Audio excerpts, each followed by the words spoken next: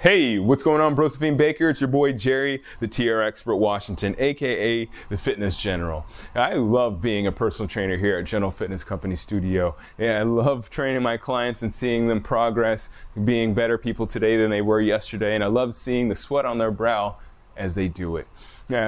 In-person training is absolutely amazing, but did you know that you can also train with me online? We have an online training platform that we've just put out. We have a few people that have signed up recently and they've enjoyed it, and I think you'll enjoy it too.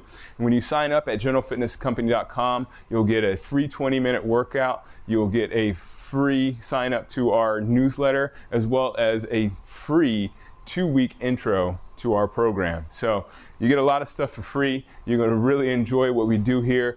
We put it together painstakingly to replicate what I do here in studio with my clients, so it's going to be exactly like training with me here in studio at your convenience. So you can work out from the convenience of your phone if you want to. So I would really love for you to be a part of this. All you got to do is go to generalfitnesscompany.com. You go there, you'll sign up for our newsletter. You'll get a free 20-minute workout as well as a 2-week intro to our online training platform. So get on it. What are you waiting for? generalfitnesscompany.com. Check it out. All right. Thank you so much for listening. And as always, keep good company. Let's go ahead and start the show. Universe 7. And we juiced up 215.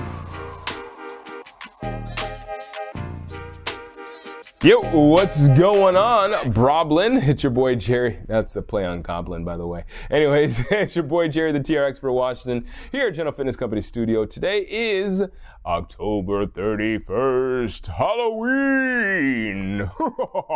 Yeah, that was corny. But anyways, yeah, it's Halloween. It is Monday, and it is season 9, episode number 119. And today we're going to be talking about Halloween. In fact, I'm going to be talking about it because I was curious about it. As I said in the episode, I was watching a movie called Coco with my son about Dia de los Muertos, and I was really curious about, like, why is this holiday that is technically, you know, a holiday about, like, you know, death. Why is it so celebrated? It's like not really a happy holiday, right? And it's not like Christmas and Easter and stuff like that. You know, it's like kind of scary. So, like, why would we celebrate something so scary? And I found out quite a bit. In fact, I did a little research. I went down a really big rabbit hole. I really don't want to go into all the stuff that I found. I really wanted to go into all this stuff, but this episode would have been about 40 minutes if I talked about all the stuff that I found. So I just kind of picked out the bits and pieces that I found that were really intriguing, that kind of play to my point about Halloween and its purpose and what it traditionally meant as opposed to what it means nowadays. And I'm going to give you my own interpretation of what Halloween should mean for all of us. So without further ado, let's go ahead and get this episode out of the way. Season 9, episode number 119. And we're going to call this one the Halloween Special. Let's go.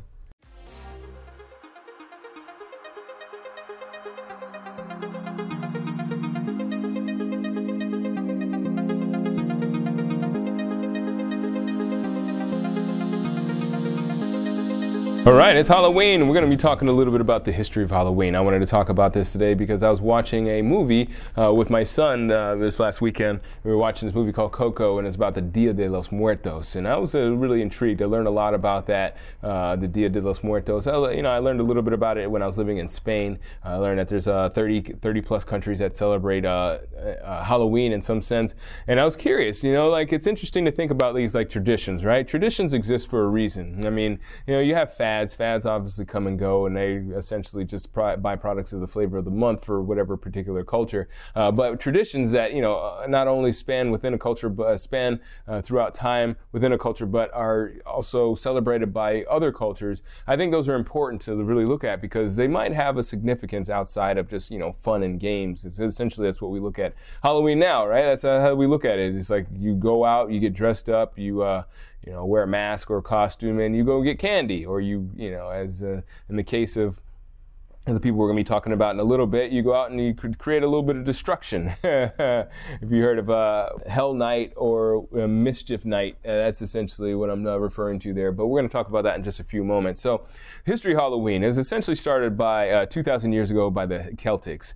All right, these people, they essentially realized that, during this time, this was like after we started being an agrarian culture, after we started learning how to farm, we realized that, during the fall, things start to die. As the winter time, when a winter comes, everything dies. So this is essentially, it started off, people of the past, historical figures, they looked at it as a time of death, a time to celebrate death. And they celebrated it in a sense that, like, it created a fall festival. And you think about this, right? The Celtics started it it's a little bit hazy as to how it progressed, but the Celtics started it, the pagans adapted it as a fall festival, and that was essentially the time to start the new year and prepare for the winter. Again, they reemphasize winter and fall represent death, in the wintertime everything dies. So this was like a celebration or a remembrance of death and the honoring of the people that died. So they called this time of year Samhain, and I think this is the actual, not the Celtics, I believe it was the actual, the pagans that called it the Samhain, and that was the time of year when people kept fire. So that's kind of where this, you start to see this whole hellish kind of things start to brew up. Before it was just about honoring the dead and stuff like that, and then the time of year when people kept the fire was essentially what they merged with the pagans and the Celtics merged together. So because this is the last of the harvest, it was a scary time. You can imagine like 2,000 years ago, before electricity, before refrigeration, before a lot of the modern technologies that we have today. This could be a scary time because it's the time of harvest. There's kind of the emphasis on death is here, because if you didn't have enough after the harvest, you kind of had to prepare for, maybe a family member passing because they might have died from starvation. And this time essentially became the boundary between the living and the dead. I thought this was really interesting to think about. Like even 2,000 years ago, back in the day, our ancestors really put some thought into this, and they, realized that, there's a time of death, there's a time of life, a time of rebirth, and we created these views on the seasons, and they became part of our vernacular, part of our culture that we pretty much have nowadays. You don't even think about like where the seasons come from, but that's part of how the seasons came about, how we look at our seasons now, right? So this is the beginning of the transition, and how it started to transition even more was after, it was about, the early, 800s, 900s, like the early before, the 10th century. It was like 9th century, 8th century. Things started to change because the church wanted to get involved, and they wanted to get more people into Christianity. So what they did is they started adapting some of the pagan religions. They started adapting some of the Celtics and a lot of other, like, not necessarily church-related religions, and they adapted some of those traditions and made them part of at the time, I think, Catholic traditions. So what they did, they had this day, I think it was May 19th, called All Saints Day.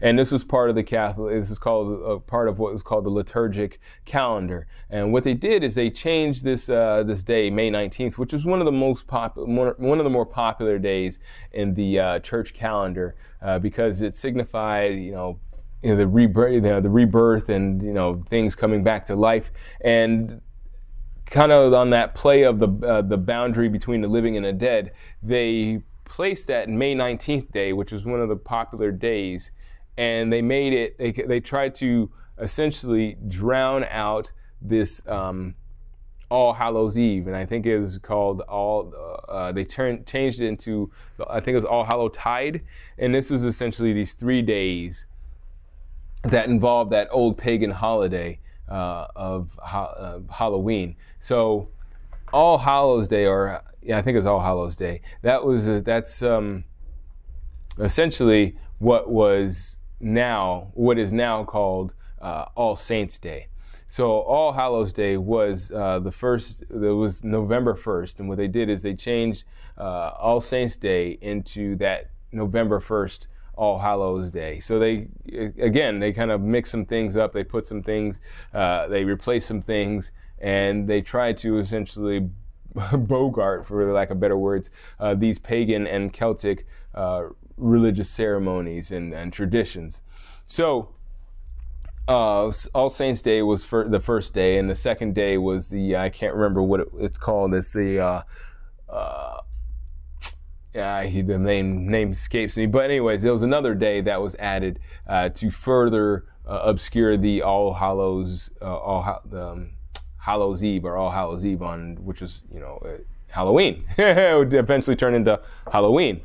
So that was how it by the 9th or 10th century. That's essentially how we've got the basis for Halloween, right? The 31st was this eve before All Hallows Day, and is these 3 days that they call, it's All Hallows Tide.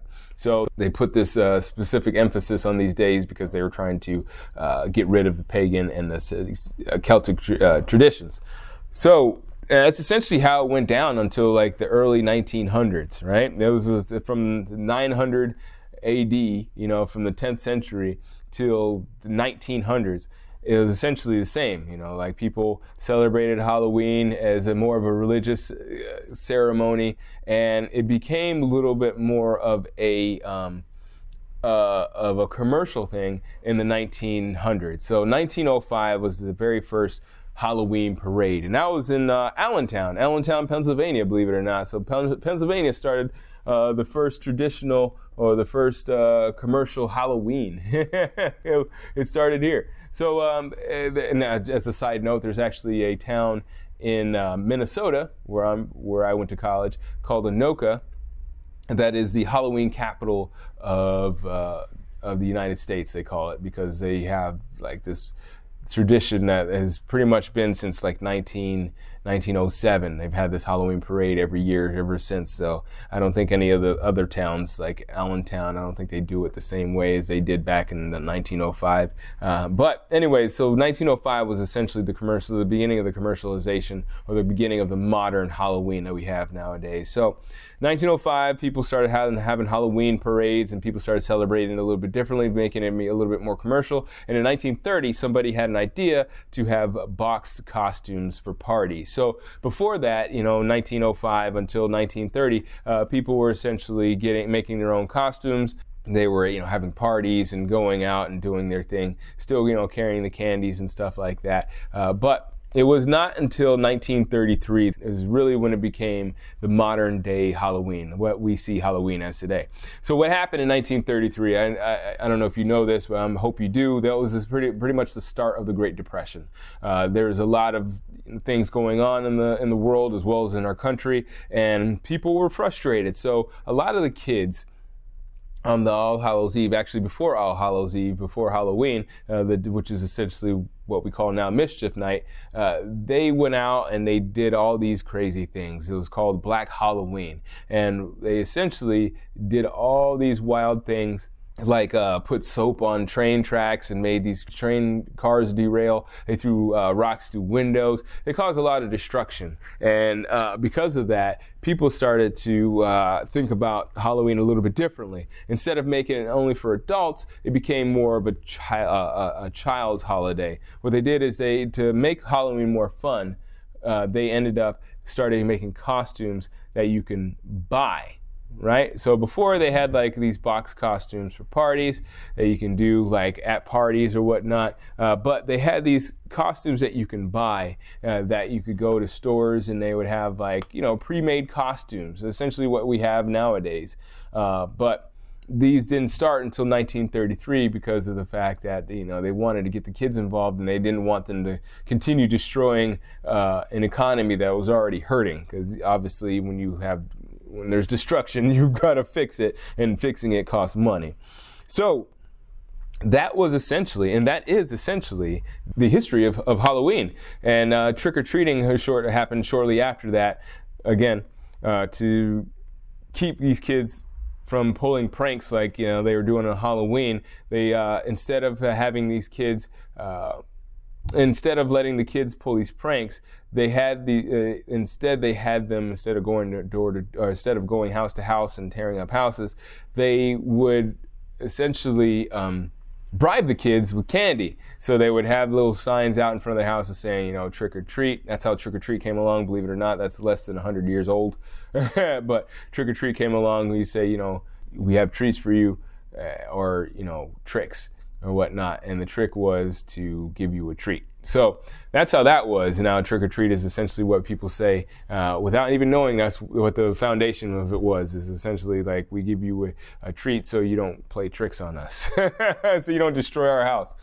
So yeah, that was essentially, again, the history of Halloween. I thought that was really intriguing. But the most intriguing thing, again, the reason why I was looking at this, because I wanted to look at what tradition this Halloween, this All Hallows Tide, had throughout history. Like, why do we celebrate this? And to go back to my earlier statement, it was like the time of year when people kept fire, and when things were dying.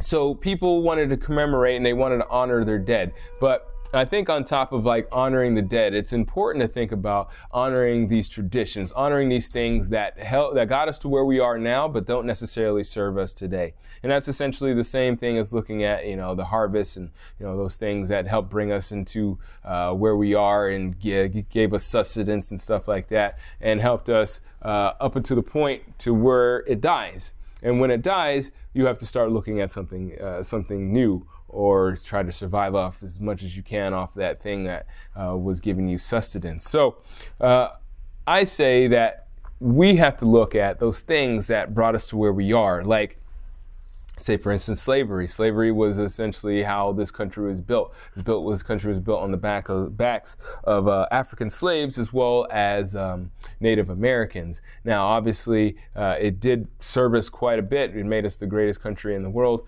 But at the same time, we can't continue these practices because, besides the fact they're inhumane, they're unsustainable, right? If you have everybody as a slave, eventually, you're going to have some revolts, you're going to have some risings up, and people are going to eventually destroy what you built.